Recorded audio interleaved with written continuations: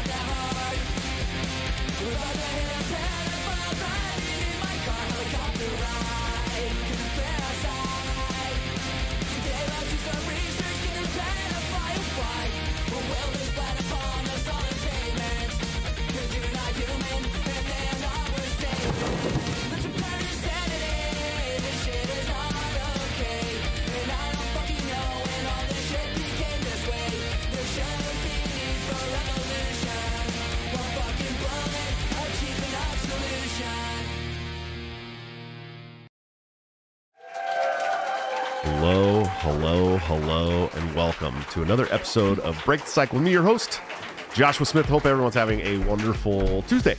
It is Tuesday. Yeah, we made it. We made it to Tuesday. It's only Tuesday. Fuck, dude.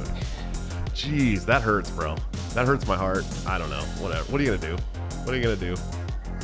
I don't know. Guys, we got a great show for you tonight. Very, very excited. Sorry about no shows last week. We were going through some shit. I've been dealing with some shit. Sick babies. We got four sick ones right now. And my fiance as well, and me getting over sickness. So if I sound like shit tonight, it's because I've been sick. What do you want from me? I don't know what to tell you guys. Let's check in with our wonderful co-hosts. Of course, they'll be sharing the couch and mic tonight. Mr. AJ Fisher and Mr. Ryan Kurtz. Sir, how are you guys doing today? I'm doing good. How's everybody doing? I hope everyone can hear you guys. Yeah, I hope so too. Let me check. Can I get some yep cocks in the chat? Yep cocks in the chat for this gentleman. He's going to ask you every single time you're here. That's just how it works.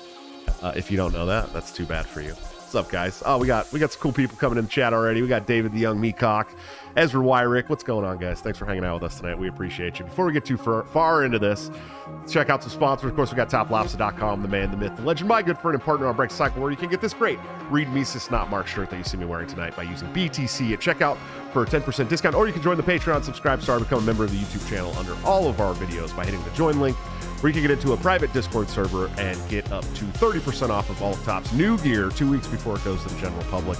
Great deal. If you guys are doing $5 or $10 a month for the show and buying Top Lobster's new gear, you're actually saving money and supporting both of us. It's savage. It's a really good thing to do. Plus, we're working on getting people flown into the studio, which is really important. So any support for the show goes towards that. We appreciate you guys dearly. Also, somebody was emailing me this week asking me about gear for the show. What do we still need? And there is some gear that we need. So I'm going to start putting up a wish list from our Amazon into the description of the videos. And then if you guys want to help us with stuff like some people have emailed and asked about, then you can do that. And as we get stuff, we'll take it off the list so you guys know that it's already bought. So we appreciate that. Thanks for reaching out to me this week, guys. It's definitely important. We're going to need some more gear to start doing the in-person stuff. So we definitely appreciate it. Also, go check out Peace Hawk Coffee. With this small coffee roasting business, Peace Hawk will sell delicious micro batch roasted coffee online while donating at least $1 of every pound sold to worthy foreign aid organizations like Yemen Relief and Reconstruction Foundation, who has expressed support for this project. While their initial focus will be on Yemen Ethiopian coffees, they'll also have some affordable Central American varieties available too. They're great, by the way. We have the Honduran one. It's really good stuff. However, Peace Hawk will always donate at least $1 from every pound sold to worthy foreign aid organizations. When you buy Peace Hawk coffee, you're not only buying great coffee, you have a chance to support the economies of countries struggling against the effects of war, support stellar private aid foundations doing life-saving work abroad, support stateside peace activists like myself, like Mr. Will Hobson, who started this company, and pretty much everyone who's ever been on the show. The name Peace Hawk will be the counter to Warhawk, who is aggressively pro-peace. Who is aggressively pro-war. Sorry. This company will be aggressively pro-peace. Sign up at the email list today at peacehawk.coffee. That will get you guys onto the email list so you know when this stuff goes live, how you can order it, how you can help this great foundation doing wonderful work. So please go do that for me. I'd appreciate you guys. We got, you know what? No streams have been hijacked by hot, sexy Stingles in a while. Yeah, that's true. We haven't gotten spammed with that in a while. We scared them all off. We scared them all off. Yeah, fuck them. I don't know. I don't know what to say about it. Guys, we got great guests for you tonight. I'm very, very excited. Let me unmute. Now that the welcome music is over, we can unmute the desktop audio. When the welcome music's playing, if I have the desktop audio on, it's OBS. We'll just double that shit, and then it echoes to everybody. Love it. Yeah, it sucks real bad. You know what? I do have the HyperX mic already muted, so we don't have to worry about that echo at least. Guys, great show on YouTube called The Lore Lodge. They do really great work around missing people. It's true crime, missing person style. They have even, I believe, once helped find somebody, so we will definitely be talking about that. But we're happy to have our friend, not in the studio, but close enough, Mr. Aidan Mattis. How are you doing tonight? I'm doing good. I'm in my studio. We're studioing together. We're in studios, okay? You know what I mean? Virtual studio. Yeah, in studios. Yeah, exactly. I like that. We're studio like that Eskimo siblings. I do have to say I will not take credit for helping to find anyone still alive, but I have helped with a couple of I was the one who broke the Gabby Petito story, and we did also solve the Boy in the Box case earlier at the very end of 2022. So we totally accidentally got into true crime, and then turned out that we had a good set of research skills, and we've kind of been dabbling in it since. It's almost crazy when like regular people that can use YouTube do a better job than the cops. Yeah, most of something that's very consistent in basically every show we do, which of course, missing people aren't the only thing we talk about, but we do like talking about it. It's become kind of our bread and butter to talk about these missing 411 cases. Right. But the fact of the matter is, the more I research these, we got David Politis, who's an ex-police detective. He's the guy who started the whole phenomenon and everything, but he definitely has kind of a pro-police bias, which I'm not one of those people who, like, I see a police officer and I immediately dislike them. Like, right. I'm maybe a bit wary and cautious, but there's very little criticism of the police in his work. And as we're doing these, probably a third of the cases we come across, had the police been a bit more on the ball, they might have actually been able to figure it out, solve it, not always save somebody's life, but at the very least, get some closure, bring some closure faster. The one that sticks out to me is Charles McCuller, which we just did. The FBI, basically, despite the fact that there was no feasible physical way this guy could have gotten 12 miles into Crater Lake National Park with 90 inches of snow on the ground, the FBI just kept saying, no, we don't think it's foul play. And it's like, well, it certainly wasn't that he just went there. Right. Well, and it's like the woods around there. So I had a really cool story because that was his most recent episode, and I watched it at work the other day. And I watched it because I saw specifically Crater Lake. Now, I lived in Oregon for 7 years, and Oregon is a really great place if you don't live in Portland. I mean that. Portland, I hear that a lot about Washington and Oregon. Yeah, Washington's the same. As long as you don't live in Seattle. Yes, Washington is the same way. Seattle is great to visit. Portland is great to visit. Living in those cities sucks ass. So if I lived in Chaz, does that technically count as not living in Seattle? No, that is actually the heart of Seattle. That's worst. But it was autonomous though. When I lived they tried something like that in Philly and it did not go well. Yeah, I could imagine that. Philly's the same place where wasn't it Philly or was that Detroit? I can't remember. Black Wall Street got bombed by the American government. No, that was I wasn't it wasn't Tulsa. Black Wall Street. It was that was Tulsa, yeah. There is but no, in the I want to say it was the 60s or the 80s. There was something else like that in Philly. The Philadelphia police did firebomb an entire neighborhood over alleged gang activity. Maybe that's why I'm getting them confused with Tulsa with the Black Wall Street thing. Yeah. But I remember a story like that in Philadelphia. The cops there are rough, dude. Oh yeah. They don't Philly's a rough city. Back when I used to work for a nonprofit called Triggered Millennials. I didn't last very long because the CEO was impossible to work with. It was a gun organization. It was a pro-gun company. And we had a guy reach out to us. His name was, I want to say, Demetrius. He had been arrested in Philadelphia on his way back from the shooting range. Was completely following the law, had his permit. His gun was, I think, in the console. The ammo was stored away in the glove box. They have to be in separate. One of them has to be locked. Cop waited for him to come back to his car after spotting the handgun in the console. Waited for him to come back to his car. And then basically asked him all his questions, checked his permits, all that, and still arrested him, claiming that the ammunition needed to be in the trunk, not just locked away in the glove box. It had to be in the trunk.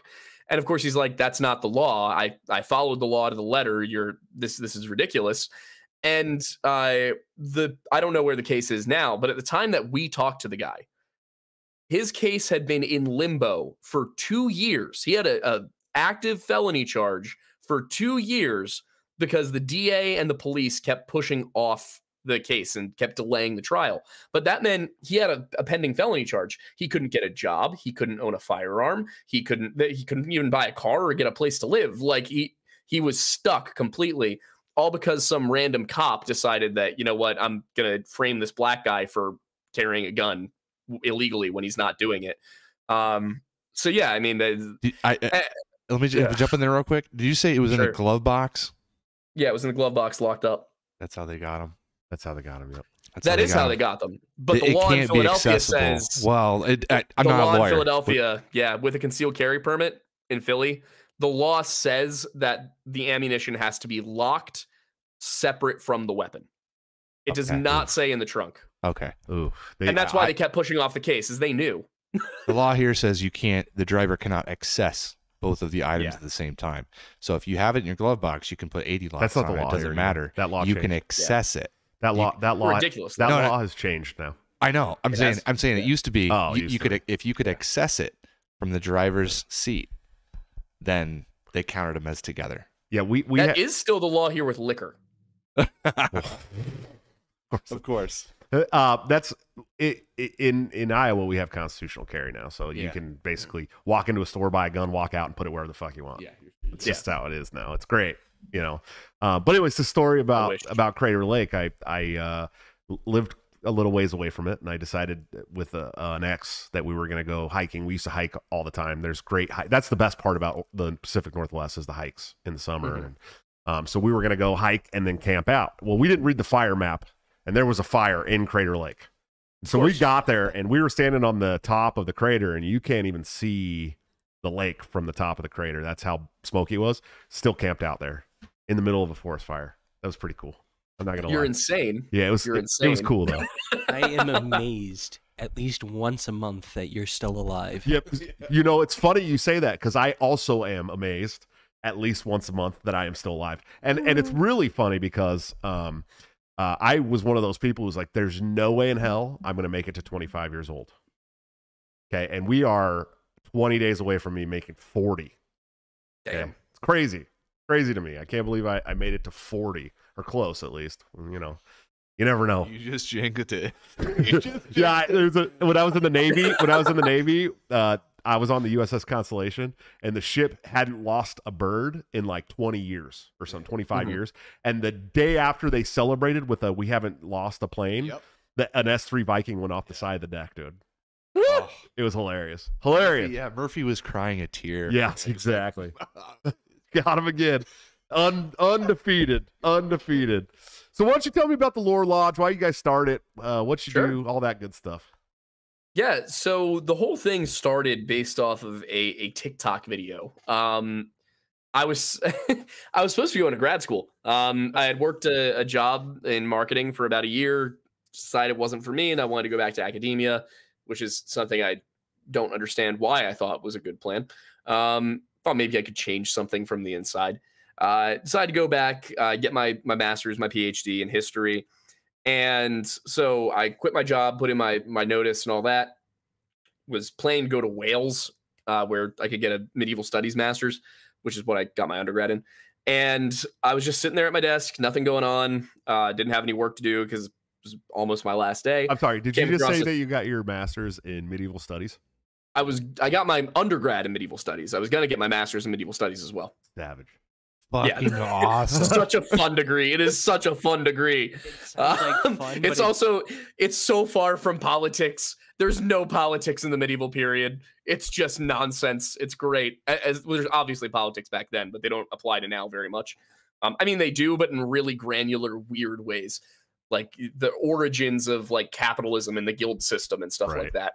Right. Which is a fun thing to whip out at a party, but not a lot of job prospects, like teaching other people about medieval history or running a Renaissance fair. That's your and that was the most common question I got from people was, "Oh, medieval studies, that's such a cool degree. What are you going to do with that?" And I was like, "I don't know. I'm just here. I'm going to enjoy it. That's what I'm going to do." I was thinking, I had been doing web design freelance for a little while. I was thinking I would probably just end up doing that and do medieval stuff in my free time. But I'm sitting at my desk, doing literally that, medieval stuff in my free time while I worked in digital marketing. And I made a video. TikTok came across my page and it was like, what's a conspiracy theory you can't prove, but you 100% believe in? And the gist was the national park system was not started for the sole purpose of preserving nature, but because there's something weird going on in those spots. Initially, this was like a conspiracy theory that my buddies and I had kind of joked about. We believed there was some degree of truth to it, but we were definitely just joking about it at the time. And it was related to the missing 411 phenomenon and all of that. We weren't sure precisely what it was. I made the argument that it's the Wendigo. And that just blew the hell up. 7 million views, brought me from 600 followers to like 50,000 in a week. People were like, "Oh, start a YouTube channel, talk about this more in depth." So I did. And my friends were joking. They're like, "Oh, you're on TikTok now. Are you gonna join the Hype House?" And I was like, "Well, would have to be something more associated with what I talk about. So like maybe the Lore Lodge." And that's where we got that. And then, the whole thing had kind of started with the missing 411 thing. That's where the theory about the national parks came from. And what is it that's taking people? And that's where we got Wendigo. So over time, it's evolved quite a bit. We talk about missing persons cases. We talk about history. We have a Bible podcast with Wendigoon. But yeah, the whole thing kind of got started because something weird is going on in our national park system, and it's also just a phenomenal allegory for not trusting the government. Right. If I can convince people not to trust the National Park Service by telling them all of the times the National Park Service has failed to do its job and lied to people, well, if the National Park Service is even doing it, what's the rest of the government not telling you? Kind of like, listen, if the IRS has a SWAT team and the school board has a SWAT team, you're living in fascism, buddy. I'm telling you. Exactly. I think that's kind of been the general gist of it. In the next couple of months, we're going to have a new national park. It's going to be East Palestine, Ohio. Yeah, no shit, dude. No shit, bro. It's fucking bad there right now. No, it's Palestine. Palestine, yeah. Palestine. You don't call it Palestine, yeah. Yeah, don't call it Palestine. Hey, Aiden, can you break down the Wendigo legend for the lay people that may be listening? Yeah, so this is without a doubt one of my favorite topics in folklore, because it also probably, whether it's real or not, whether there is a monster called the Wendigo, there is something called Wendigo psychosis, which is when you eat a human being for any reason and then become convinced that you are craving the flesh of humans. It was believed to be culture bound to the Algonquin people, but that was probably just old-timey scientists and doctors who were kind of racist. But that's gotta be what it was. Or were they? But the Algonquin peoples, who it's a language group, mostly in Canada, but it does stretch down into the Chesapeake Bay. So they had a legend of what they called the Wendigo. And anybody watching this might be familiar with it and is like, oh my God, they're saying the word. You're not supposed to do that. That's fake. That is introduced by Europeans. I didn't know that. Yeah. So you're not supposed to talk about it necessarily, but it's not like it's going to summon it right to you. That's not anywhere in it. That was added by Europeans in like the 1900s. But yeah, so the Wendigo itself is either a demonic entity or a transformation that you undergo, where upon eating another human being out of desperation, it's often associated with winter, with the cold, trapped hunting parties, things like that. When you eat that person, you become what's called a Wendigo, and that varies depending on which tribe you're talking to. But in some, it's as simple as a human being who gets superhuman speed and strength, but also is eternally hungry for human flesh, no matter how much of it they eat. That is the base version of it. Either that can happen because of a demonic entity that possesses you and forces you to undergo a transformation, or it's a magical thing that happens because of the creator being or something like that. And these creatures then go on to just, prowl the forests, eating human beings. There's one story of a little, the word used by the Ojibwa in this story is Indian boy, who is captured by a Wendigo, and every day the Wendigo cuts the skin on his palm to see if he's gotten fat enough to eat. But he still has to feed the little boy, so he takes him to a village, and he's like, don't tell any of the villagers that I'm a Wendigo. And the little kid goes in, and of course he tells all the villagers, like a little snitch.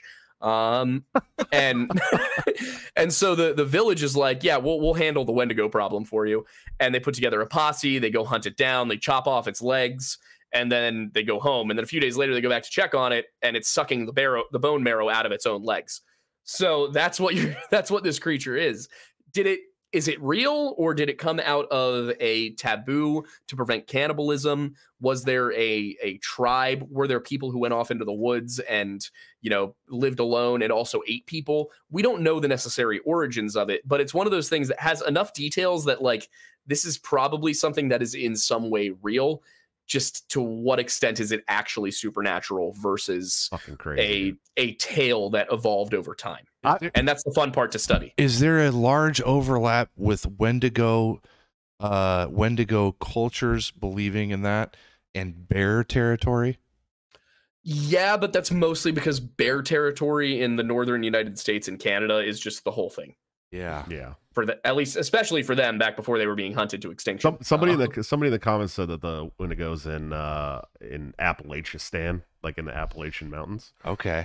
It's a little weird with that. It's kind of made its way down. Right. It's not originally from that region, but it definitely has made its way down there. And in my opinion, that comes out of the fact that that the Wendigo is not the only thing like this. In Tennessee, you've got the tree people. In Vancouver, you've got they're called Saskets. The Greenland, the Adlet. You've got these humanoid creatures that are also cannibals that live off in the forests. And the Native Americans have basically anywhere there's woods and cold weather, the Native Americans have these stories. Yeah. Maybe it was just their way of not having to bitch out about going to somewhere cold. You know what I mean? They're like, no, we can't go there. There's cannibals, dude. Yeah. Listen, at the very least, it's that they were trying to be like, hey, don't do cannibalism. It'll turn you into a monster. Yeah. They were like, hey, listen, we can't go to that place because there's fucking cannibals. Yeah. You know what I mean? Like, we got to stay away from there because there's cannibals. And really, they're like, dude, it's -40 there, bro. We're not going to that fucking place. You know what I mean? Like, no way are we going there. Fuck that. What about, have you ever come across the term Namakush? Namakush. That's actually a new one for me. Oh, okay. Because I think that's around. Yeah, I think that's around this area in Iowa. I want to say like the Tama region. Yeah. They call it the Namakush, and that's their. Namakush I see is it's more of a Bigfoot. I used to smoke some Namakush back in my day. Let me tell you guys, back in my day, we were smoking all the Namakush. You know what I mean? What can you tell me more about this Namakush, dude? Yeah, I got orange hair. It was several years ago when I was looking hairs? into it, but I was looking into like every tribe seems to have their own word or their same, different term for people of the forest. They don't say Bigfoot, they don't say Sasquatch. Yeah. So Namakush, I believe, is like Iowa is named after the Iowa Indians. I don't think it's an Iowa term, but I think it's like a Midwestern tribe term for it. Huh. Do you know how it's spelled? Yeah, I want to say it's like Namacush. Cush. Namacush, yeah. Cush. Or not Namacush. Like yeah, we weren't smoking that shit if it had a C. Anyway, I'm gonna have to find it somewhere because that's interesting. Yeah, that came up in and you're not wrong. It's the Saskets are probably the one that comes to mind the most. It's like these they're 6'6" to 7 feet tall.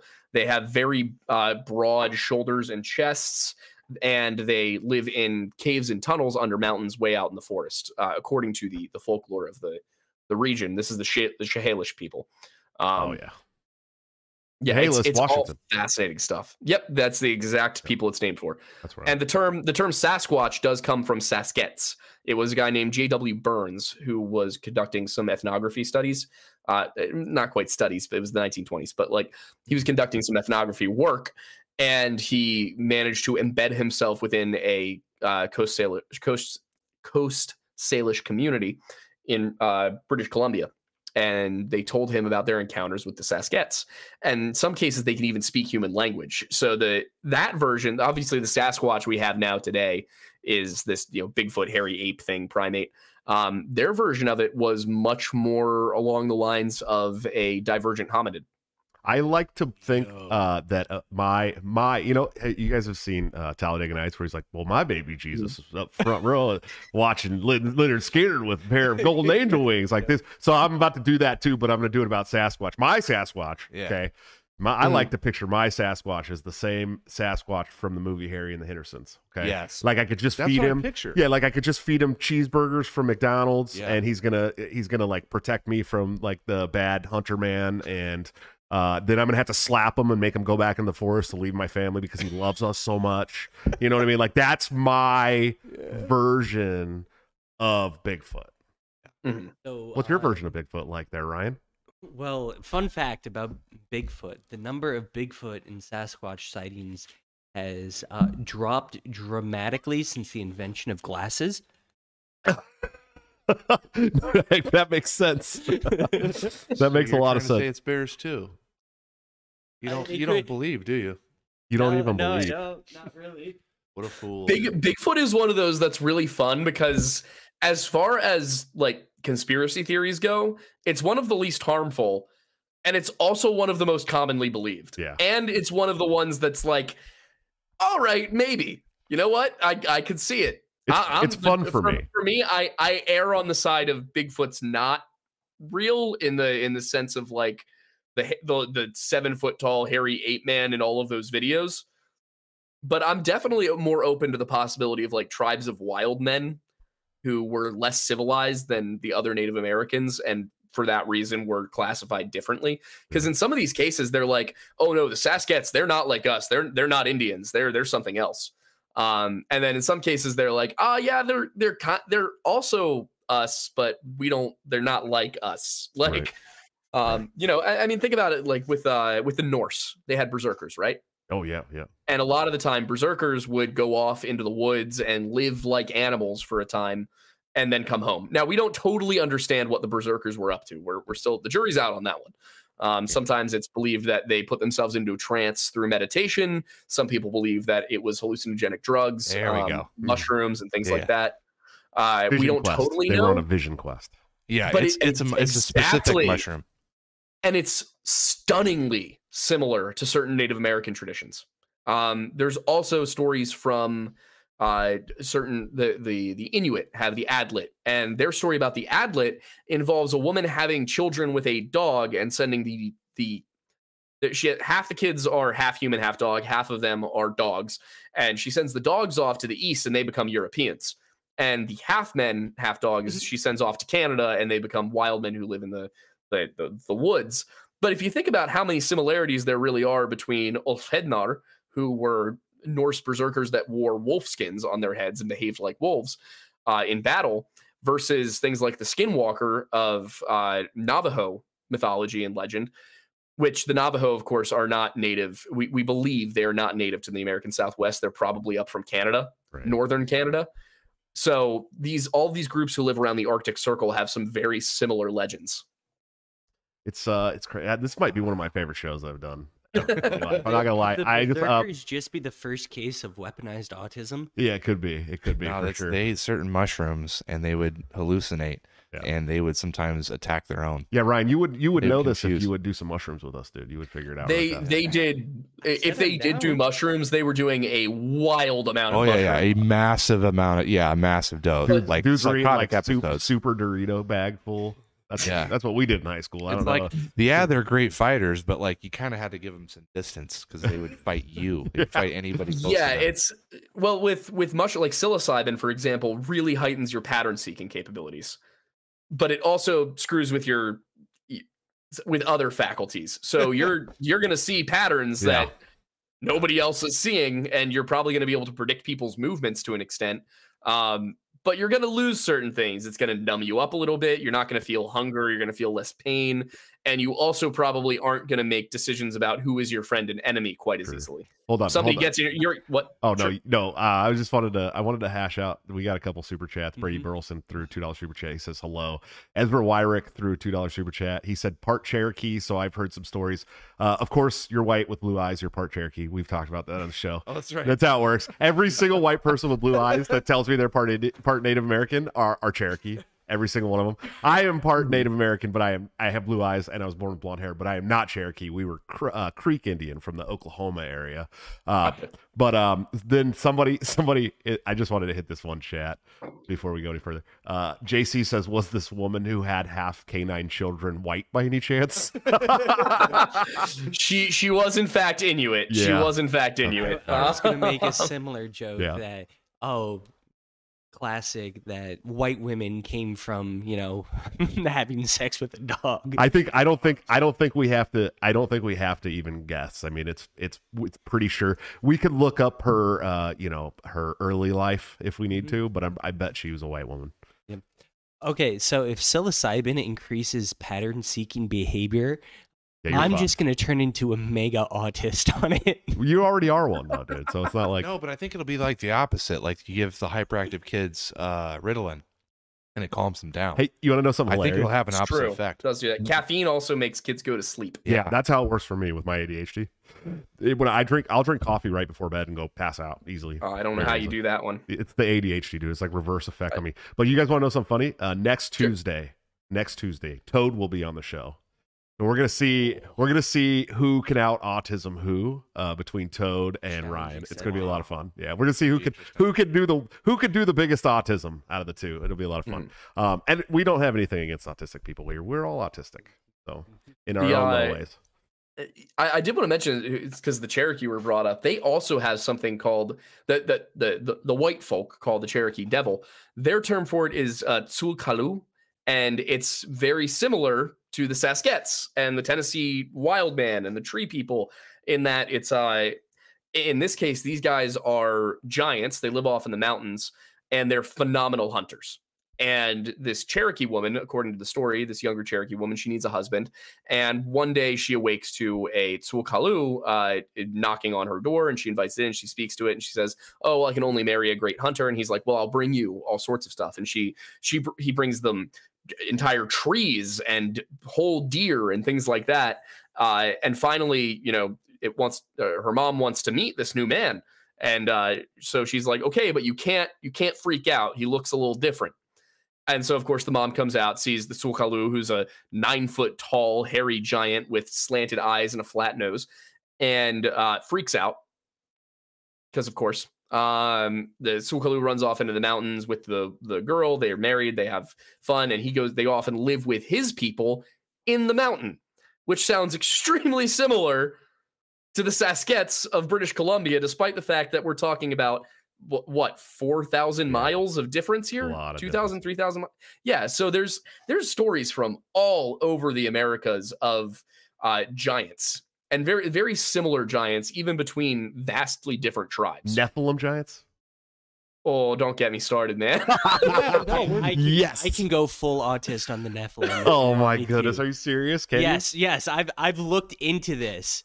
Have you read really Enoch? Heavily. Have you read Enoch? He just asked. No, I haven't. But you gotta read First Enoch. Oh, well, like the Genesis story about the King James mention of the Nephilim. but the Hebrew translation more accurately translates to fallen ones. So it's not necessarily that they were giants.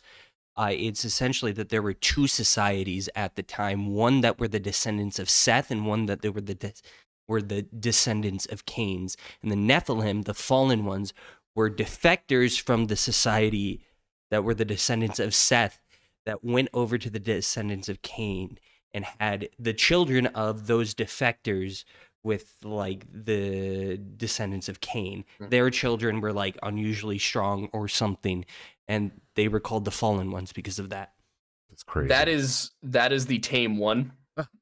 You guys want to hear? Yes. The here we go. Let's do it. The really supernatural one. Yes.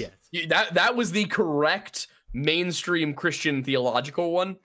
If you thank you, Ryan. Thank you, Ryan. Very good, Ryan. We're very proud of you, buddy. I just thought that through myself. Very good, buddy. That actually is the mainstream theology on that passage. It's Genesis 6:4. So if you go and you look into some more, I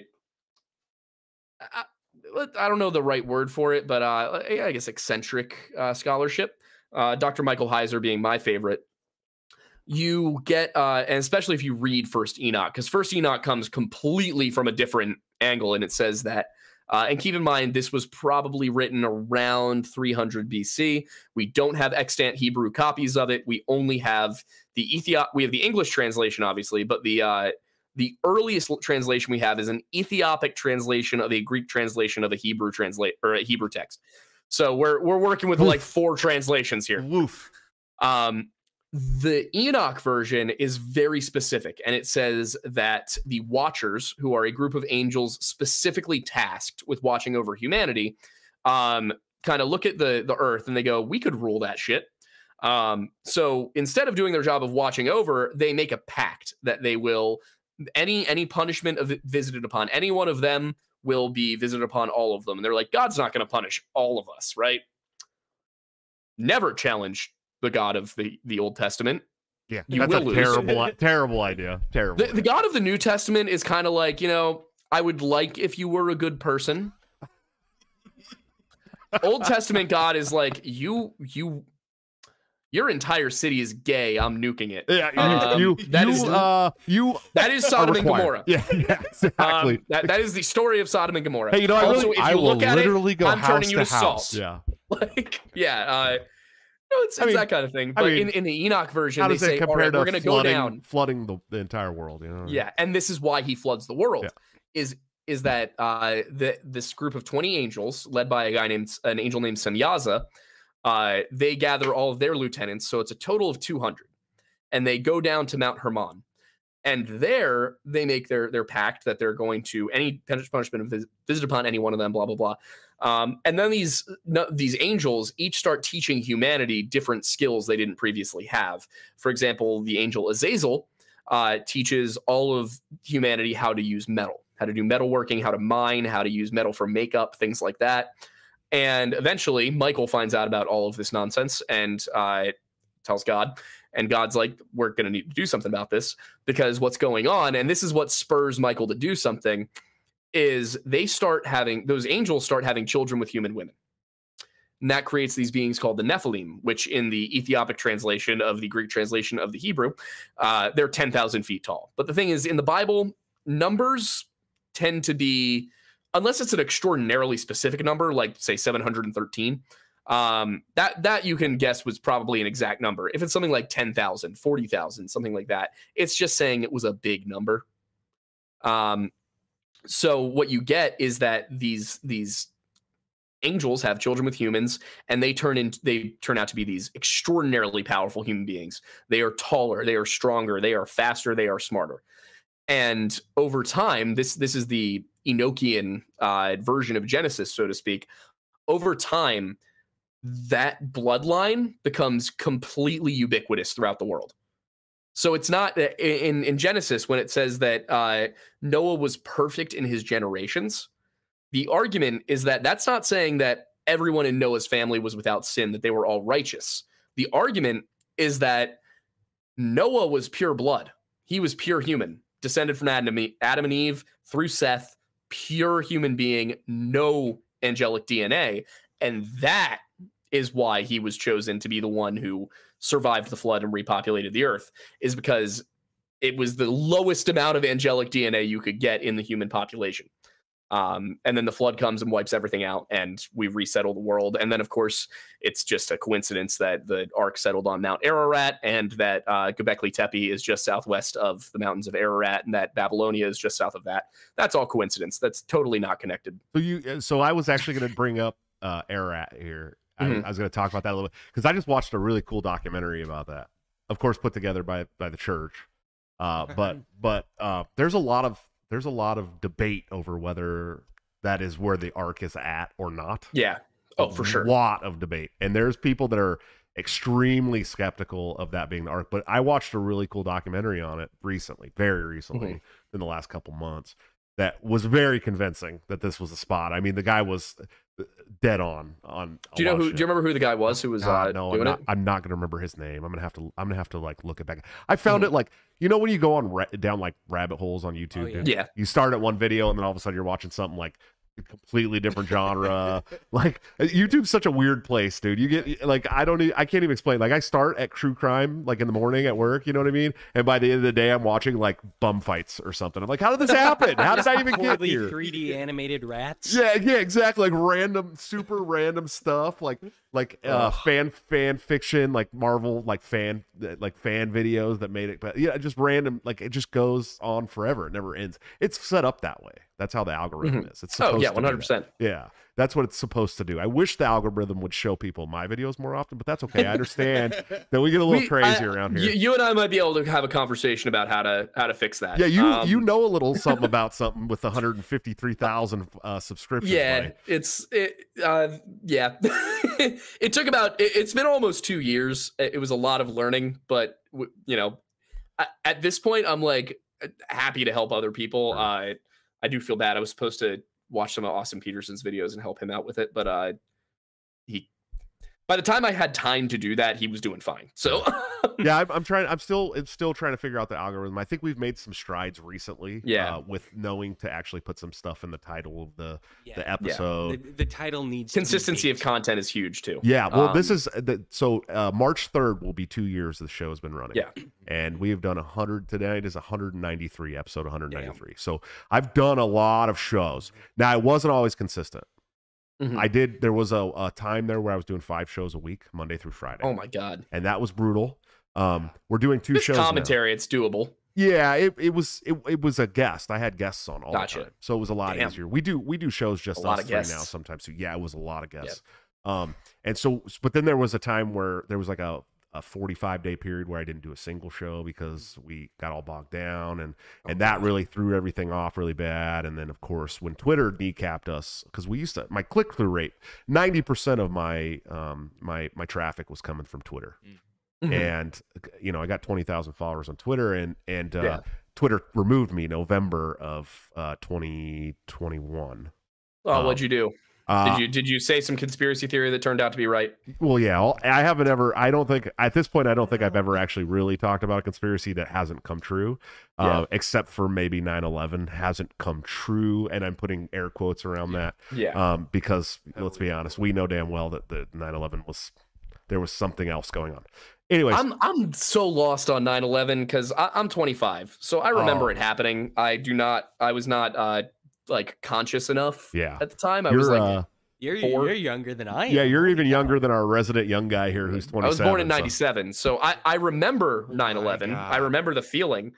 It just, I don't remember what life was like before it, and I don't know what the political conditions, like I didn't live through, I have the hindsight to look back and be like, all right, I can kind of see what was going on here, but I don't know. It seems like there's a weird little thing where people who are around my age and a few years older, like maybe 93, are pretty traumatized about 9/11. Right. And then people who were a little bit older seem to have their theories about, like, was this a false flag? Was the stage? And then people younger than me think it's a joke. Yeah. Yeah, it's a meme. It's all a meme to them. Which, like, false flag or not, 3,000 people died. Right. Yeah. Well, no, and that's not funny. Well, and 3,000 people died in 9/11, but the result of 9/11 was millions of deaths. Oh yeah. And that's the other thing that a lot of people don't talk about, because I do all the time, because I'm an anti-war activist. Okay, that was what I was first. Now everybody knows there's a little drama going on out there in Twitter land right now because of me. Okay, because I'm so hardcore anti-communist, right? Like to the point of where I refuse to work with communists. Right. Let me explain. I've met some really cool anarcho-communists, dude, right? Like anarcho-communists who are like legit, like came up through Proudhon, read the Bread book, and were like, yeah, I just think the state's a bad idea. Okay, I've worked with some of those people. I have. Okay. Most anarcho-communists that I meet are really just fucking Marxists in disguise. Oh, yeah. And I will not work with Marxists. I fucking hate Marxists, okay? And go on. Oh, so this shit's going on today in Twitter, the last couple days in Twitter, because I said we shouldn't ally with Marxists. That's essentially what my argument boiled down with. Is this over the anti-war thing? Yeah, for the anti-war rally. Now, let me tell you, I had a 1 hour and 17-minute phone conversation today with Scott Horton. And he changed my perspective a little bit on some things. Okay. Like, I get it. Like, okay, yeah, we do need to get in front of people that don't agree with us on all kinds of shit and try to pass this anti-war message. War is very detrimental to our society. And, but my hang up is, and we're going to talk about this on Thursday, because Scott will be by on the show on Thursday, and I'm sure it's going to go 2.5, 3 hours. So you guys better let your wives know you're going to be gone for a while. Scott likes to fucking talk, dude, more than anybody I know. My gripe is still the People's Party, which was one of the co-sponsors with the Libertarian Party.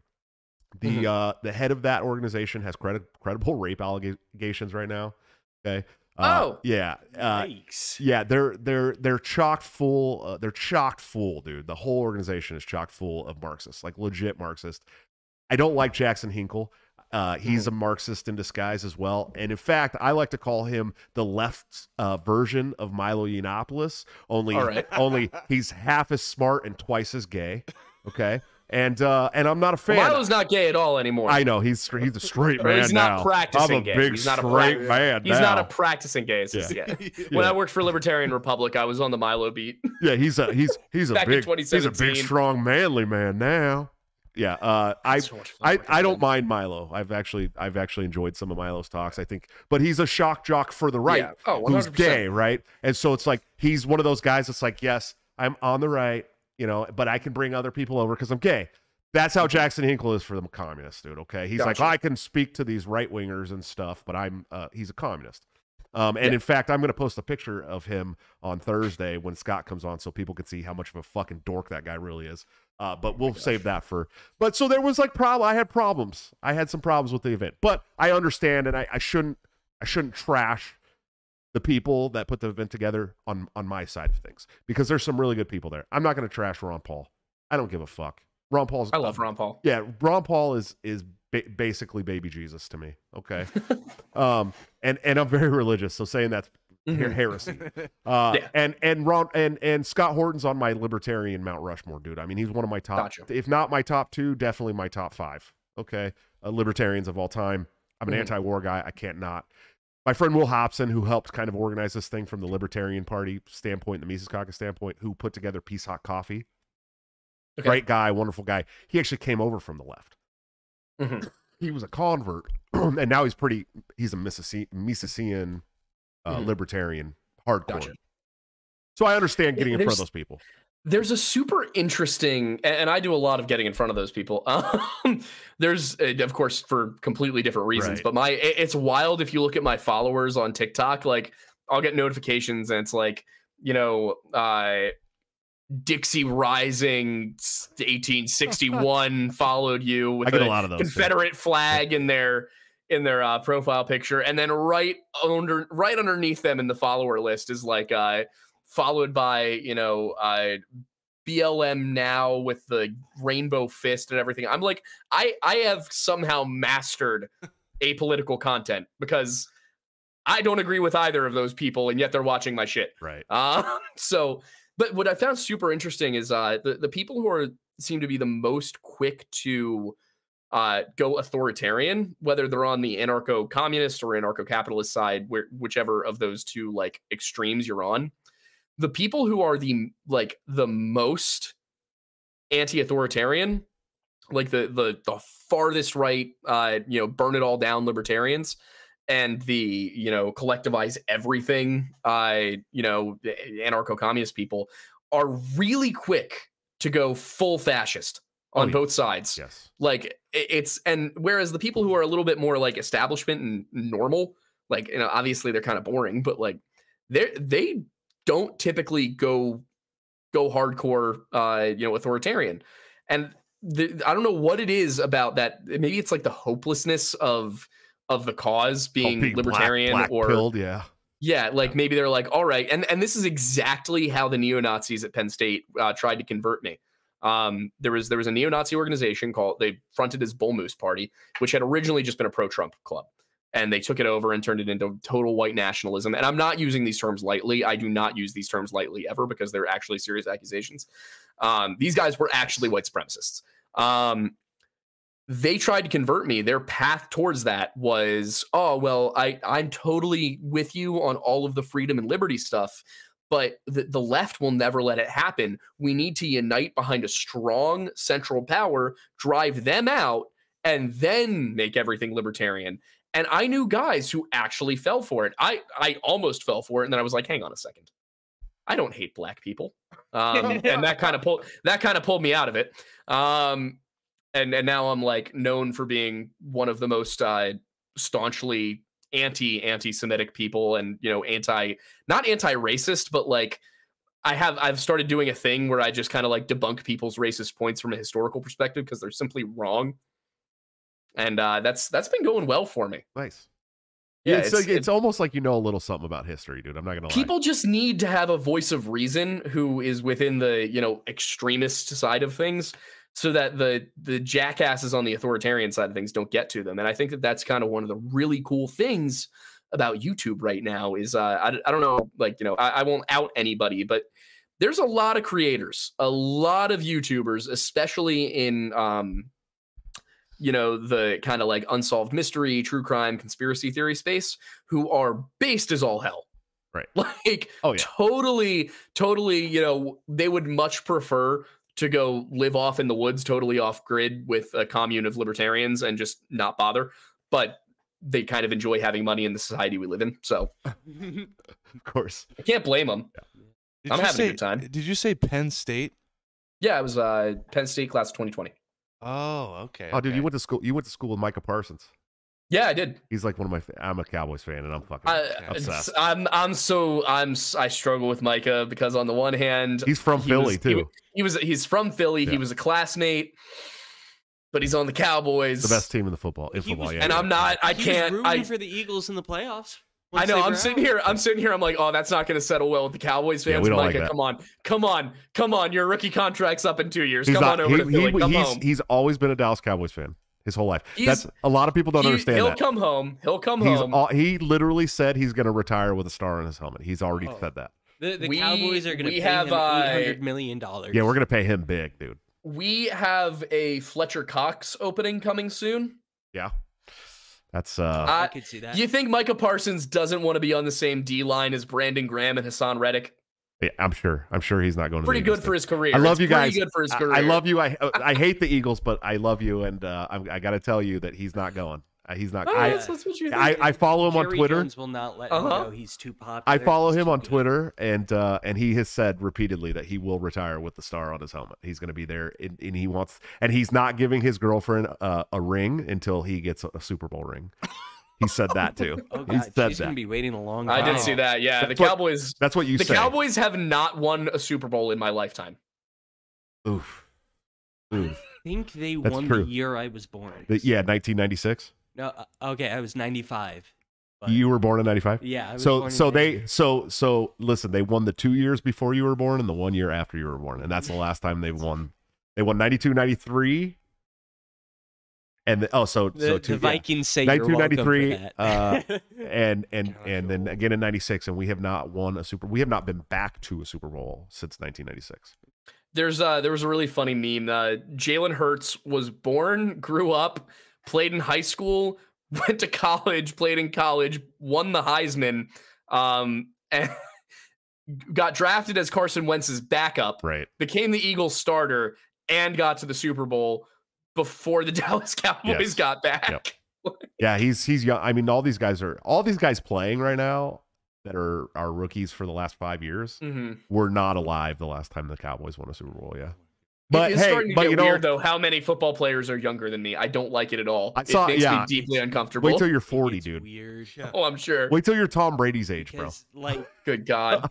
Like, I'm at the point in my life where it's like the running back fall off happens, and I'm like, oh, I'm the size of a smaller end player. I was in high school. That's weird to me. Like, oh, this is when you're falling off. Jesus Christ. Yep. I'm 40 now, and I was in high school when Tom Brady was a rookie in football. Yeah, and he just retired this year. Yeah. Think about how fucking crazy that is. Listen, I played football into my 30s, dude. I played my last season of semi-pro football at 30. I was either 33 or 34 years old. Okay, so just 7 years ago. And it was so brutal on my body at 33 years old, dude. I could not imagine doing it right now at 40. And there are times where I wake up in the morning and I'm like, I feel good today. You know what? Maybe there's a semi-pro team here I can go try out for. It'd get me back in shape pretty quick. You know what I mean? The USFL. Yeah, no shit. I could be like a defensive coordinator or something. There's Blaze too, Des Moines Blaze. Yeah, you guys have a semi-pro team here. There's a couple, because I met a girl at a bar that don't you guys have arena football here too? Yeah, we have the Barnstormers. Yeah, we have that. That's what the Barnstormers. Yeah, Kurt Warner played for the Barnstormers. Yeah, see, if I had a chance to try out for that, I would actually get in shape and go try out for that. Just because, for one, they get paid. I never got paid for football ever, not in my entire life. I played all that time for free. Okay. And it was just so much fun to me. I don't know, but yeah, Micah. I always say Micah. Micah will retire a Cowboy. I'm sorry for your luck, buddy. Hey, so we'll see. What's some of your very favorite lore out there? What's some that we haven't talked about tonight? I mean, we've already touched on probably two of my favorites with the Wendigo and the Nephilim thing. Right now, I've been digging deeper into the Irish folklore with their pantheon of like gods and goddesses, which is a struggle. It's one of those things. It's fun because it's a mystery. We don't really know. We have a better handle on continental Celtic mythology, some on British Celtic mythology. Irish is almost a complete mystery. Basically, everything we have from it comes to us through Christian writers, and really no earlier than the 8th century. So the thing about the Irish is they did not have a writing system. They had a language, but they did not have a writing system. They did have something called Ogham, which we believe may have come from a system of hand symbols, because the way it works is that you have a vertical line and then up to 5 horizontal or diagonal lines that go with it. And those each form the different, I think they form words, not phonemes. So we don't really know anything about Irish mythology from the Irish themselves. We know it through Christian writers in the 8th, 9th, 10th, 11th, and 12th centuries who wrote down all of that mythology, but then they had to Christianize it. So, for example, the Lever Gavalen de Erin, which is the Book of the Takings of Ireland, discusses 6 invasions into Ireland. It's the people of Caser, the people of Partholon, Nemid, the Fir Bolg, the Tuatha De Danann, and the Milesians. The Milesians being the actual Gaels themselves. And they come in from Spain, because Milesia probably comes from Mil Hispania, Milites Hispania, which is the Roman soldiers in Spain. We don't know particularly when they came over at all. There's kind of a gap. It's probably around 500 BC. But all we know about these Tuatha De Danann is that they are referred to by the Christian writers as fallen angels. But they are also cognate. Some of them are cognate with continental Celtic gods and goddesses.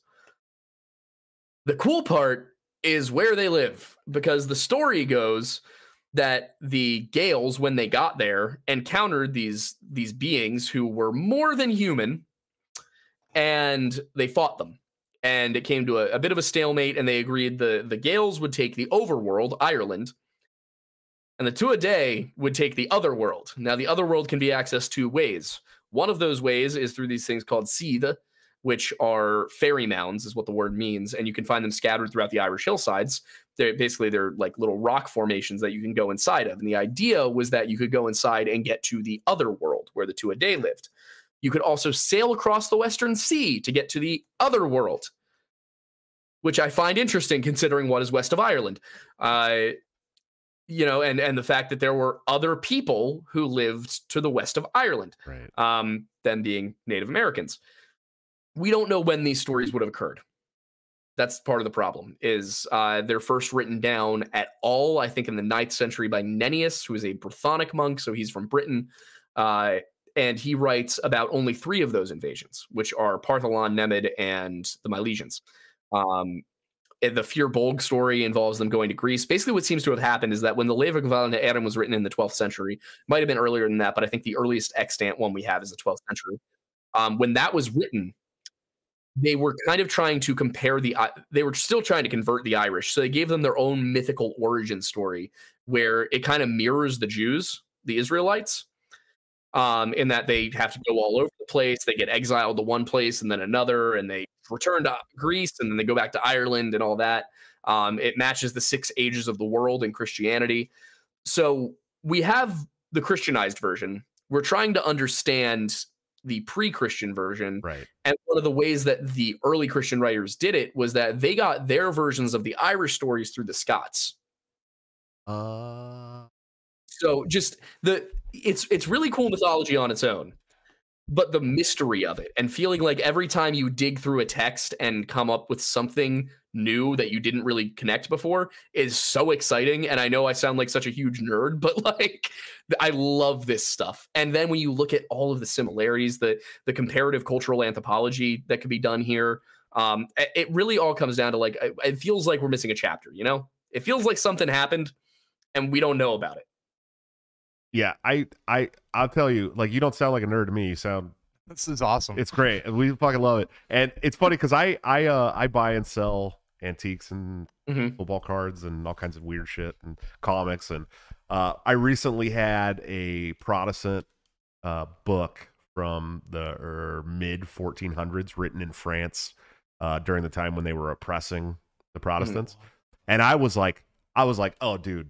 Like, I'm Mr. History now, dude. Right? Like, I have these books. I did end up selling them online, and I made, it was pretty good money. I hit up like the Church of England and stuff about them. I'm like, do you guys want these? Like, these belong in a fucking somewhere in a library. You know what I mean? You come across that stuff and you can't get a museum to take it. Freemasons will take it. Oh yeah, the Freemasons will take it for sure. Yeah. We love that stuff. Yeah. I was just like, I was like, really, these should be in a church somewhere. Yeah. Excuse me. Just a little tiny library at my like suburban Philadelphia lodge is chock full of all sorts of really cool old medieval texts, and most of them are copies from like the 17, 18, 1900s, but there's some really cool stuff in there. Some of these antique books, on the Templars and on early American exploration and the theology of the Anglican Church and things like that you're like, why is this sitting in just a dusty library in a Masonic lodge with 25 members in Paoli, Pennsylvania? Like, it's so cool. JC, thanks for the $10 super chat, man. He said, I've never heard of Aiden before. Loving the episode so far. Thanks, man. I am too. This is a good episode.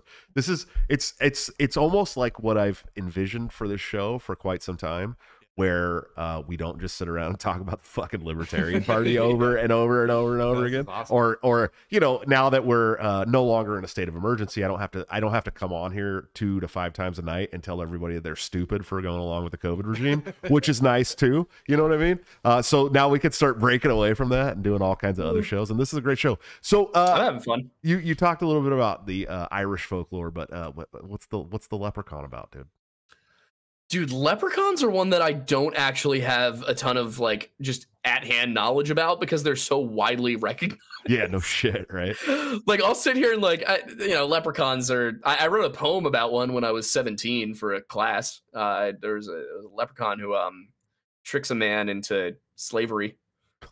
The man doesn't have any potatoes, so he gets tricked into slavery by a leprechaun. It's the only assignment in that entire year-long course that I got a 100% on. Nice. Was my Leprechaun poem. You want to know what I asked my teacher when I turned another assignment in and I got a 24 out of 25?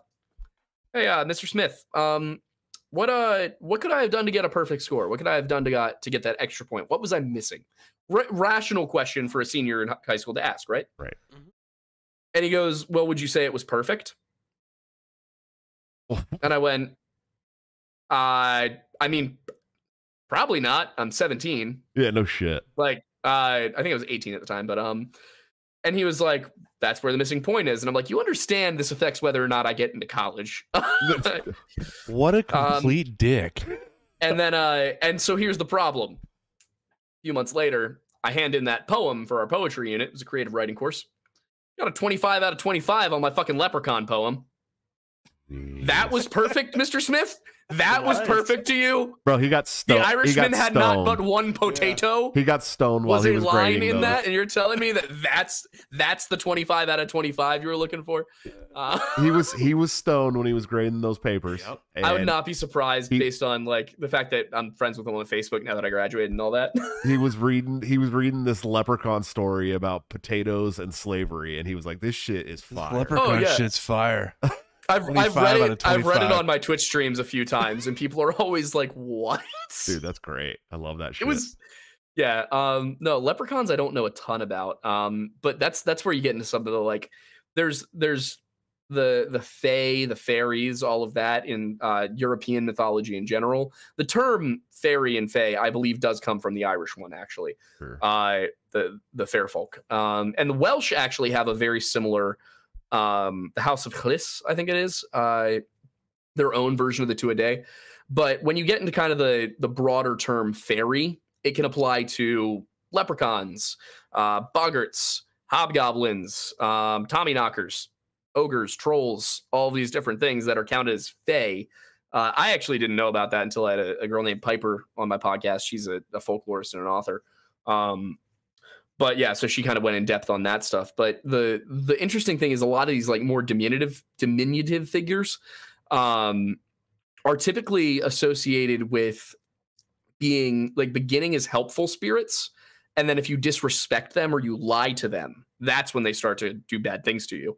And leprechauns seem to be in kind of the same vein where they're a little mischievous. Like, you know, I think the idea is kind of like if you're kind to one, it'll toss you a few coins. But if you like, you know, interrogate it, you might find its stash, and then it's going to do bad magical things to you. Yeah. I've typically, leprechauns typically, in my experience in research, have been kind of morally neutral. Sure. Yes, they're definitely they're so I say the movies in jest because the movies with work done are fucking comedies, really, truly. But there is some truth to, from what I understand, the tales of leprechauns in that movie. Like they are kind of evil and sometimes good and sometimes evil, and they are tricksters and sly, and so it is it's kind of a cool thing to think about. I don't know, man. What's some of your favorite medieval personalities, dude? Like some of your favorite people of medieval times. My go-to is Owen Glyndŵr. He's the he led a rebellion against the Kingdom of England in the year 1400, from about 1400 to 1415. And he was a Welsh lord who had fought for the English. He was a squire to both Richard II and Henry IV in Ireland and Wales. He fought in those wars. He was born around 1360. Very, very like totally, you know, like low-key guy. Didn't make any waves, didn't do anything important, just fought his wars, managed his lands. Everybody loved him. All of the poetry about him from the time is that this guy was so noble. There wasn't even a lock on his door. You could just come in and have a meal.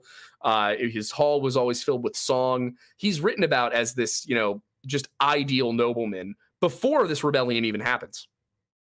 And then in the year 1400, a lord of a property next to his, a guy named Reginald de Grey, who was a lord over much of Eastern England, East Anglia, that guy there's two stories. One is that there was a summons for a war in Scotland that was sent to de Grey to disperse to his Welsh noble neighbors. Keep in mind, at this time in history, Wales is not part of the Kingdom of England. It is ruled by the Kingdom of England, but it is not integrated with it yet. That would be 1542. So basically the summons is sent, and de Grey wants Owen's lands, so he doesn't give him the summons, which makes Owen an outlaw because Owen didn't show up.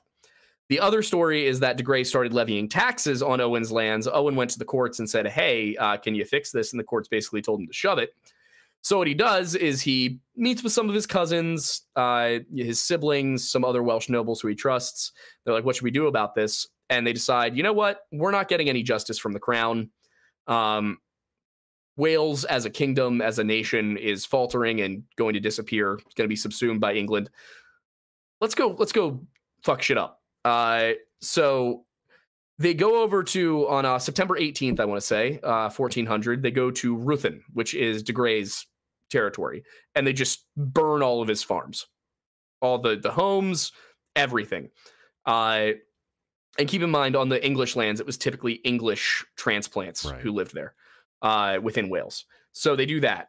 And then they proceed to go and do the same thing to another 5 towns in Wales over the course of the next 6 days.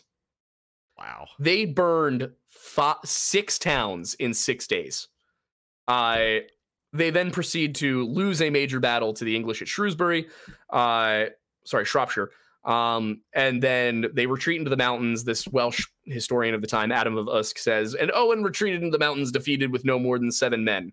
And then the very next year, he has to write in his annals, and the rebel Owen Glendower came out of the mountains with 30,000 men at his back. And you're like, okay, where'd they come from? Oh, shit. And they proceed to fight the English for 15 years. They have a fraction of the population. Even today, I think Wales has a population of like 9 million, and England is 60-some. Yeah, it's small. Yeah, it's wild. So this guy, basically for no reason other than fuck you, just led a rebellion. He didn't want to be king at any point. That was never the plan. But he did form something called the Tripartite Indenture. And what that was an alliance between the Earl of Northumberland, the Earl of Hereford, and himself, Prince of Wales. And the deal was that if they won, if they defeated Henry IV, and if Richard II was actually not still alive and was in fact dead, then what would happen was Owen would take all of Wales as well as a strip of central England. Edmund Mortimer, Earl of Hereford, would get southern England, and the Earl of Northumberland, Henry Percy, would get all of northern England. What that means is, had this rebellion succeeded, the Kingdom of England as we know it from 1400 on would not have existed. It would have completely changed the course of history. Too bad. Either it would have set the English Empire back by hundreds of years, or that English Empire never would have existed. Probably would have had significant effects. Yeah, exactly. Or we'd be speaking French. So honestly, thank God that they failed, because if I had to speak French, I'd kill myself. But so I love him. He is one of my all-time favorite characters. He's, even in Wales, most people don't know that much about him, but he's like their George Washington. That's crazy. I didn't know anything about that story at all, and that's such a fucking. He essentially was like, "Oh, taxes, huh? Yeah, no, I don't think so." It wasn't even that. It was. He was totally fine to take his own tax money. Yeah, sure. It was that somebody else started taking his tax money. Right.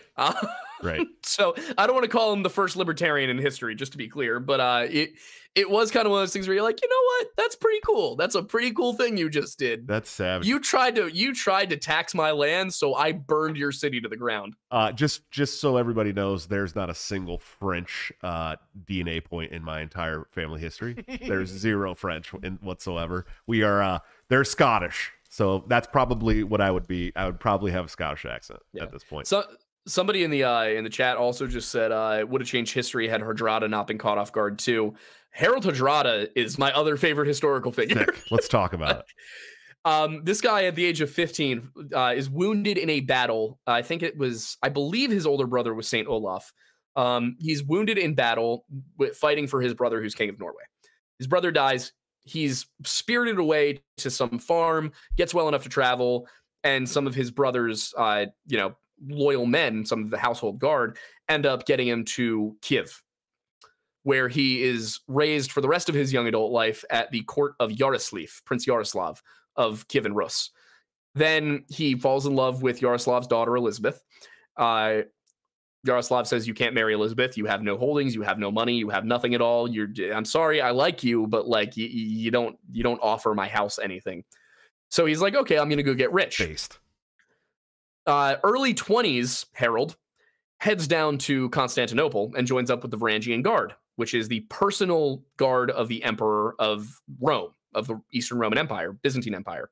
It's around the mid 11th century at this point, the early mid 11th century.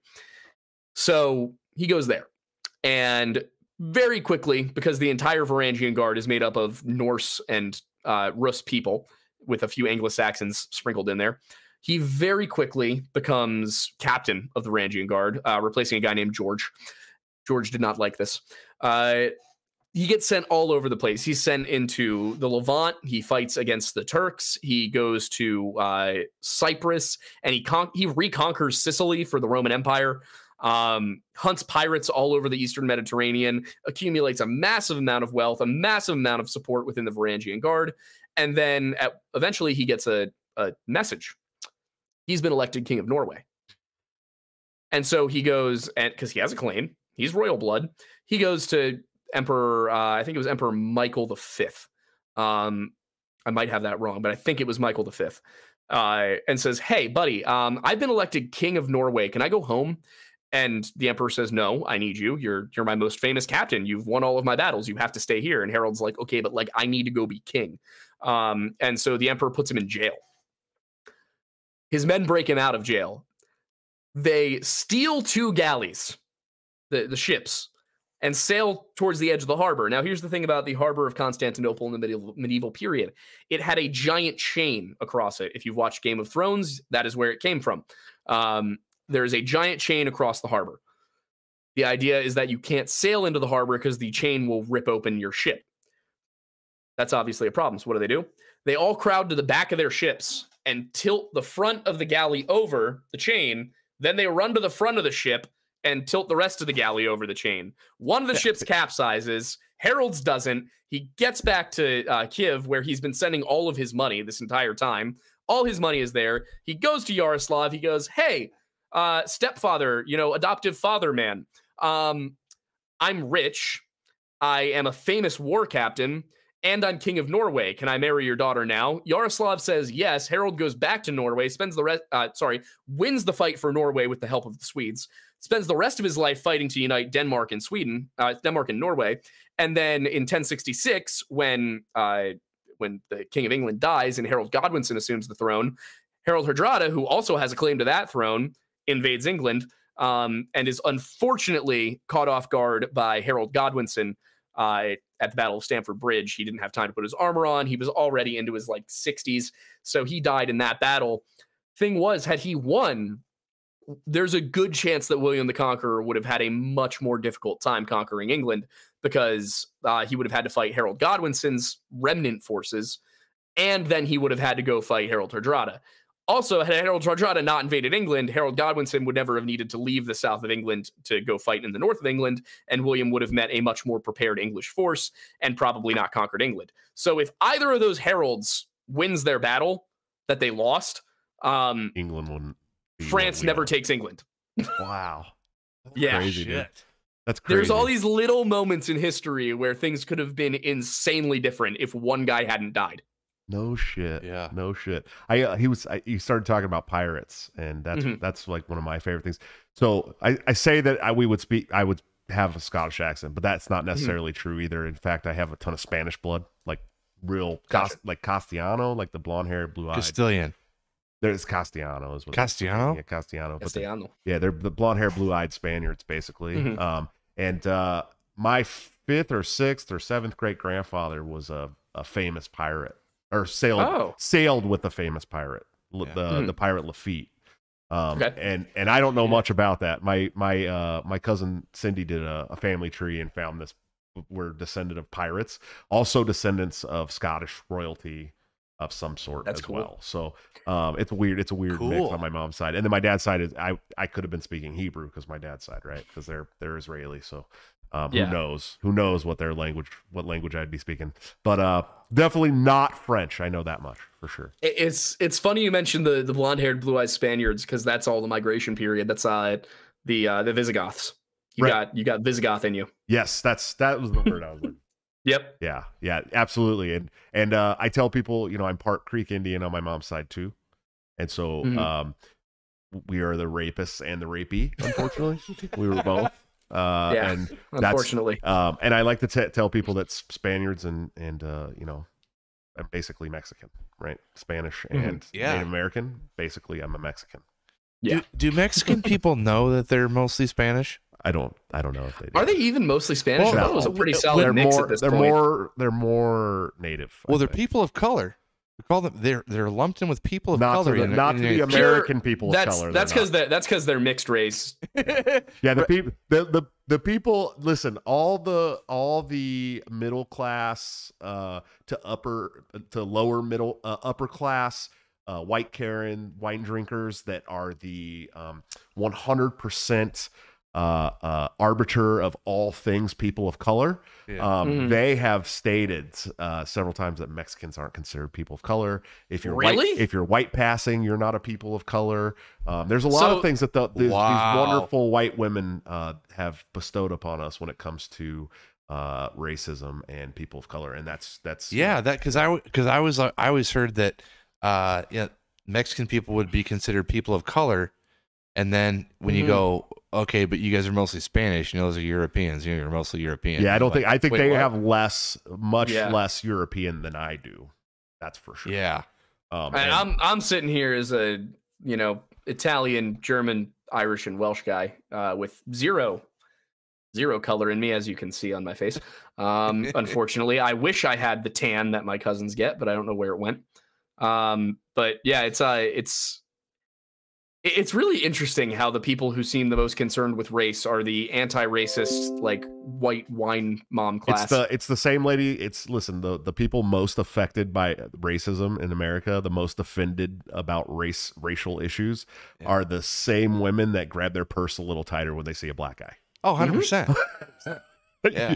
Meanwhile, I grew up in Oakland watching all of my friends tell racist jokes to each other, and they all have the most diverse friend groups I've ever seen, and no one's scared when they see a black guy. No black guy's scared when they see a white guy. They're like, oh, what up, homie? You know what I mean? And so always the racism thing's always just been funny to me. Well, I'm half Dane, so whenever somebody's, whenever the conversation comes up, I just go, we just got here. We have nothing to do with any of this. That's how the Italian Irish thing goes. Yeah. It's like, hey, listen. Yeah. We were not involved. The Irish were like, hey, us too, dude. If it happened before 1910, I have nothing to do with any of it. Yeah. No. Oh, and I don't know why you're wrapping all of us up in this here now and nonsense. you're like us too, man. They were making us do that shit too, dude. I swear. I do like that Mexicans aren't people of color, but Luke Rakowski is as a white, blonde hair, blue-eyed Slavic guy. Which I wish he was on Timcast again. I miss Luke. Did he leave? He went back to Florida for a little bit. Yeah. Oh, that must have just been recent. Dude, I miss Luke and Seamus so much. Yeah, Luke was in my opinion definitely one of the best parts about Timcast. I routinely dump shit on Timcast on the show, by the way, just so you're aware. But, I know. But only because we have a better format. Yeah, I like the guests and the diversity of opinion that gets brought on. I do occasionally get tired of some of the aspects, and it seems like most of the time it's just Tim and the guest. It seems like 95% of the time. Graphene.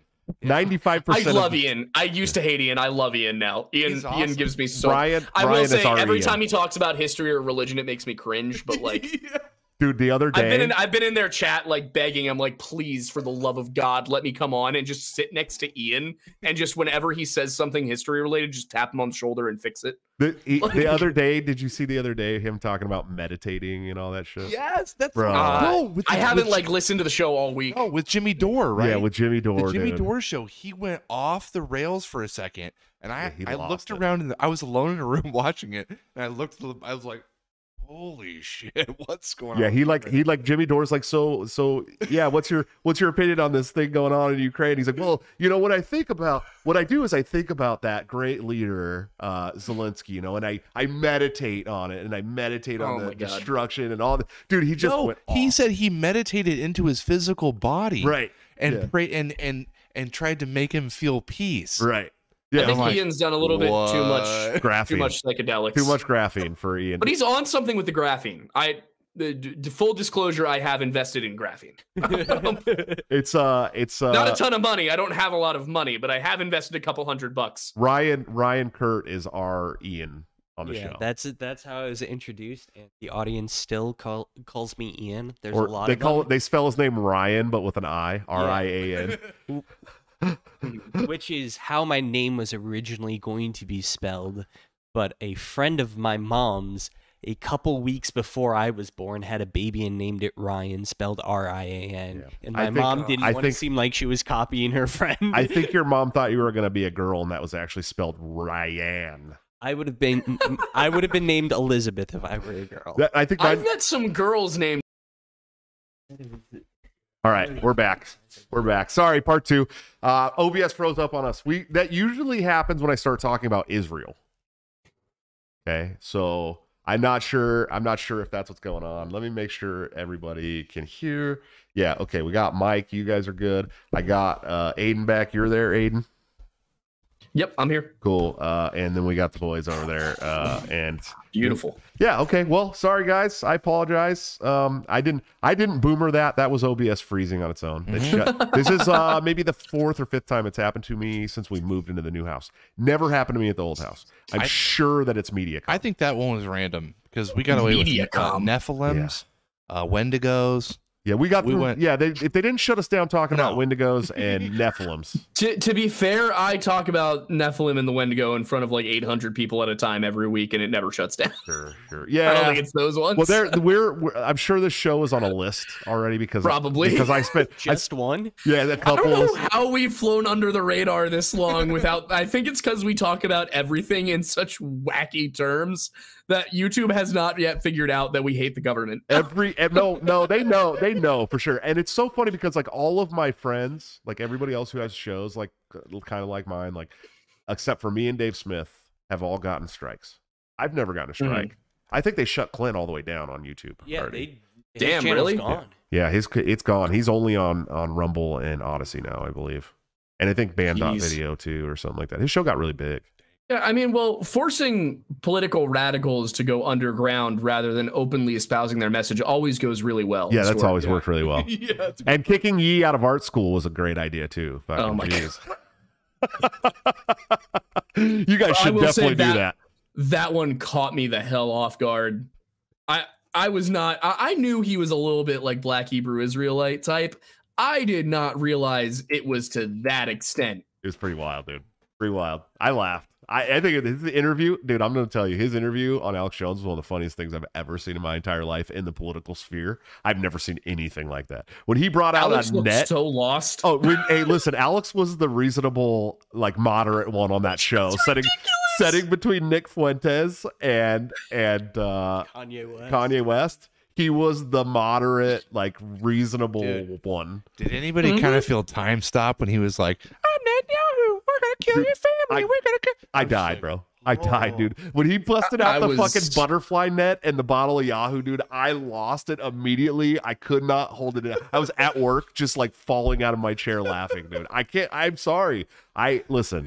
Listen, I'm not a big fan of Net and Yahoo, okay? I was not watching it live. I was just seeing the reactions on Twitter.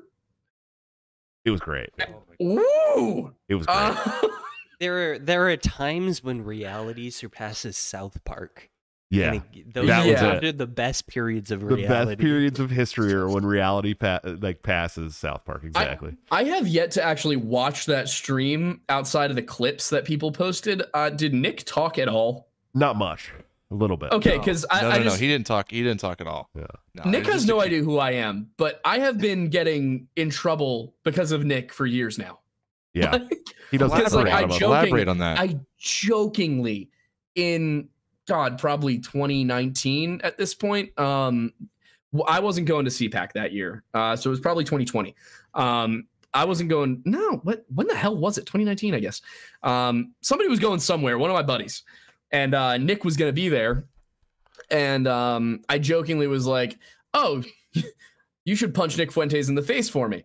Not even because of his views. I just think he's a sniveling little brat and deserves to be punched. I get the feeling he's never been beaten up. You know, he feels like a trust fund kid who never got beat. That too. He openly admits that one. Which listen, I do not think that being a virgin into your 20s is in any way a shameful thing. But when you're like him, somehow I'm like the record holder. Ryan was a virgin until he was past 25, dude. Yep, 27. Yeah.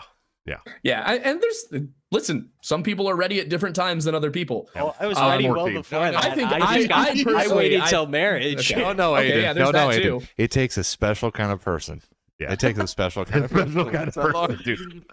Dude. You got to be seriously autistically dependent on your virginity to go to 27 years old, dude. Okay, listen, I was 14. I was a young kid. All right, but it's just I think I would have accidentally.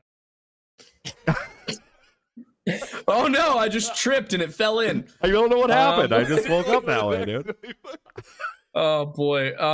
Yeah, but no. So I said I make this joke. Keep in mind, this is not like, he posted publicly. This is it. Oh, but hang on. I have buddies who I was like, hey, come watch. We gotta figure out how to steal some of your 153,000 people, dude. I'll post links to this in definitely a couple of my libertarian discords. But nice, dude. Thank also, you. Cool. just make sure it's good. It's decent for the more politically neutral people. Yes, yeah. It was a pretty good show, actually. Yeah, I think we've done pretty good. But yeah, so this was not a public page. This was not a Fox News posted it. This was literally my friend JJ's post. Apparently, he was also friends with that Justin dude from Liberty Hangout who's married to Shitter Pants Girl. Caitlin Bennett. Yeah. Apparently he's married to her now. But anyway, this was a few years back. So this was on my friend's post. I guess he was mutuals with Justin. Justin takes this and portrays it on Twitter as if it was like a public post or a legitimate debate or something like that. No, it was just me at age like 20 being like, somebody should punch that guy. He looks punchable. Right. That was it. Drags me on Twitter in front of 55,000 people. Michelle Malkin yells at me. Who, by the way, I had just helped her with an event for Young Americans for Liberty like a month prior to that. So she yells at me. People are like bitching at me and the whole thing. You want to know what they pulled up to like go after me? They pull up, first of all, my profile picture at the time was from CPAC with Dan Crenshaw. He had just been elected. Yeah, he had literally just gotten into office. That was before we realized he was a fucking beef. Yeah, at the time, he was a Navy SEAL serving in Congress who had an eye patch. That was sick. Yeah. I also stole a statue of Hillary, or not a statue, a cutout of Hillary Clinton from TPUSA that night. I was not there with TPUSA. I was there with college Republicans. I was also there for Young Americans for Liberty, but like I was just kind of doing everything at the time. I stole a Hillary Clinton cutout from Turning Point, ran into another bar with it, and then security from the bar that cutout was at came looking for me, so I hid in the bathroom. But yeah, so they take that picture of me with Dan and a Facebook post, or it might have been a tweet, where I said, you know what? I feel like if you're forcing kids to be at school for 8 hours a day, you should just give them lunch. They shouldn't have to pay for it. If they're forced to be there and the taxes are already paying for it, like assuming nothing else has changed, nothing else about society has changed. Yeah, that's our property taxes. You shouldn't have to pay for school lunches. Yeah. Like they should just, your first serving should just be free. It should be included with the school taxes. And they were like, this guy's a socialist. I'm like, that's socialist. First of all, the Wealth of Nations actually mentions this. It's capitalism. Like this is capitalism. But also, all I said was if you're going to force kids to be in a fascist institution like school, maybe you should feed them. Right. And I see that as a huge problem with the libertarian movement, honestly, as part of it. Like the level of like purism, like that is not socialist. Like communist propaganda to me. That is not eat the rich. That is feed the kid. I'm pretty purist in my own views. Yeah. But I have come a lot harder right over the last 3 years than I used to be. And when I mean hard, I hope somebody clips that. I've come a lot harder right. Yeah. Thanks, guys. I'm not doing myself any fucking favors here whatsoever. David Brady, send me a clip of that. God, somebody's gonna do it. That's okay. I have gone a lot further right. There is what I meant to say. There we go. Over the last couple years, and I've gotten to a point where I cannot stand leftward trajectories at all because in the past I had been willing to work with them, like many other organizations and people throughout history that have always been burned or backstabbed or backfired in some way, and I've had the same thing happen to me. So I've gone a lot further right for sure. Yeah, I think I may have gone further right than the libertarians. I think so. Yeah, possibly. In some ways. Yeah. So, I get mad when people say free lunch. Is so weird about it. Yeah. I think the libertarians get mad when you say free lunch. Yeah, just anything about free lunch. Don't say really, free lunch. But then in this we have specific events case, with free I lunch. feel like free lunch kind of makes sense. State sponsored. Yeah, state tax funded lunch. A lunch fee that we voluntarily pay. Right. Totally cool with it. Free lunch, we light shit on fire. Yeah. No. Somebody just said in the chat, those same people that would get mad about that will say that we need to give more funds to the police. Yep. Exactly.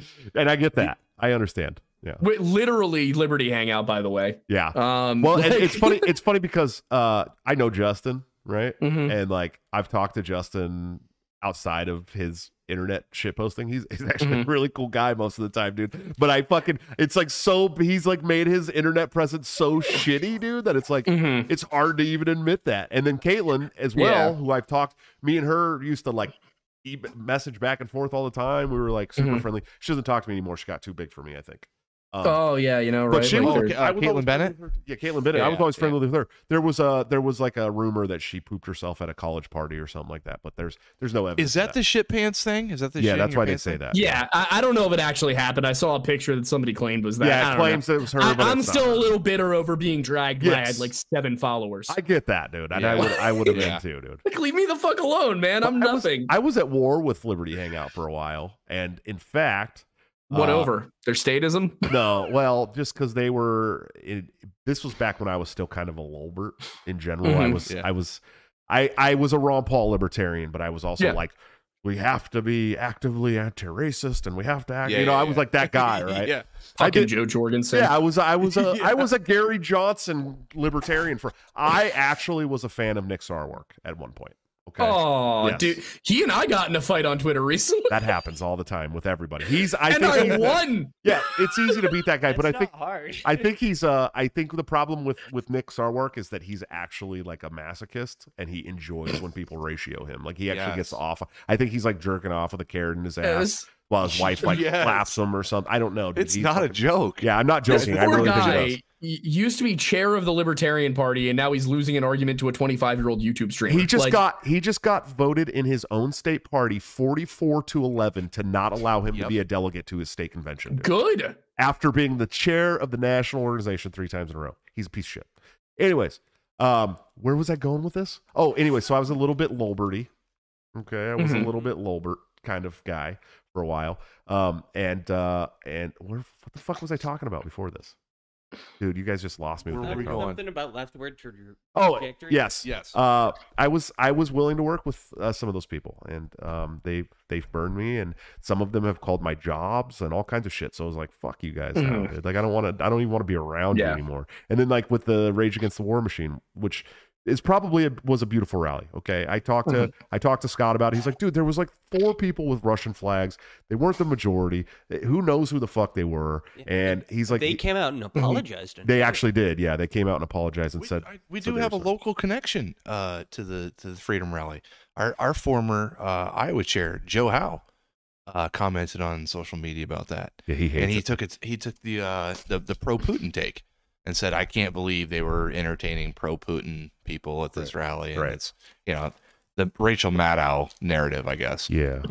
It's a lot of people's narrative, and the flags didn't fucking help. And the fact that there were actual Marxists there and Marxists that helped organize it didn't help. And the fact that there was 2 different people with credible fucking pedophilia or rape allegations didn't fucking help. None of that shit helped. It all made it look bad. And you know how the news is going to spin that, dude. Right. And of course, the next day, fucking Maddow does it, right? Yep. And how many people watch Maddow, dude? I mean, millions of people.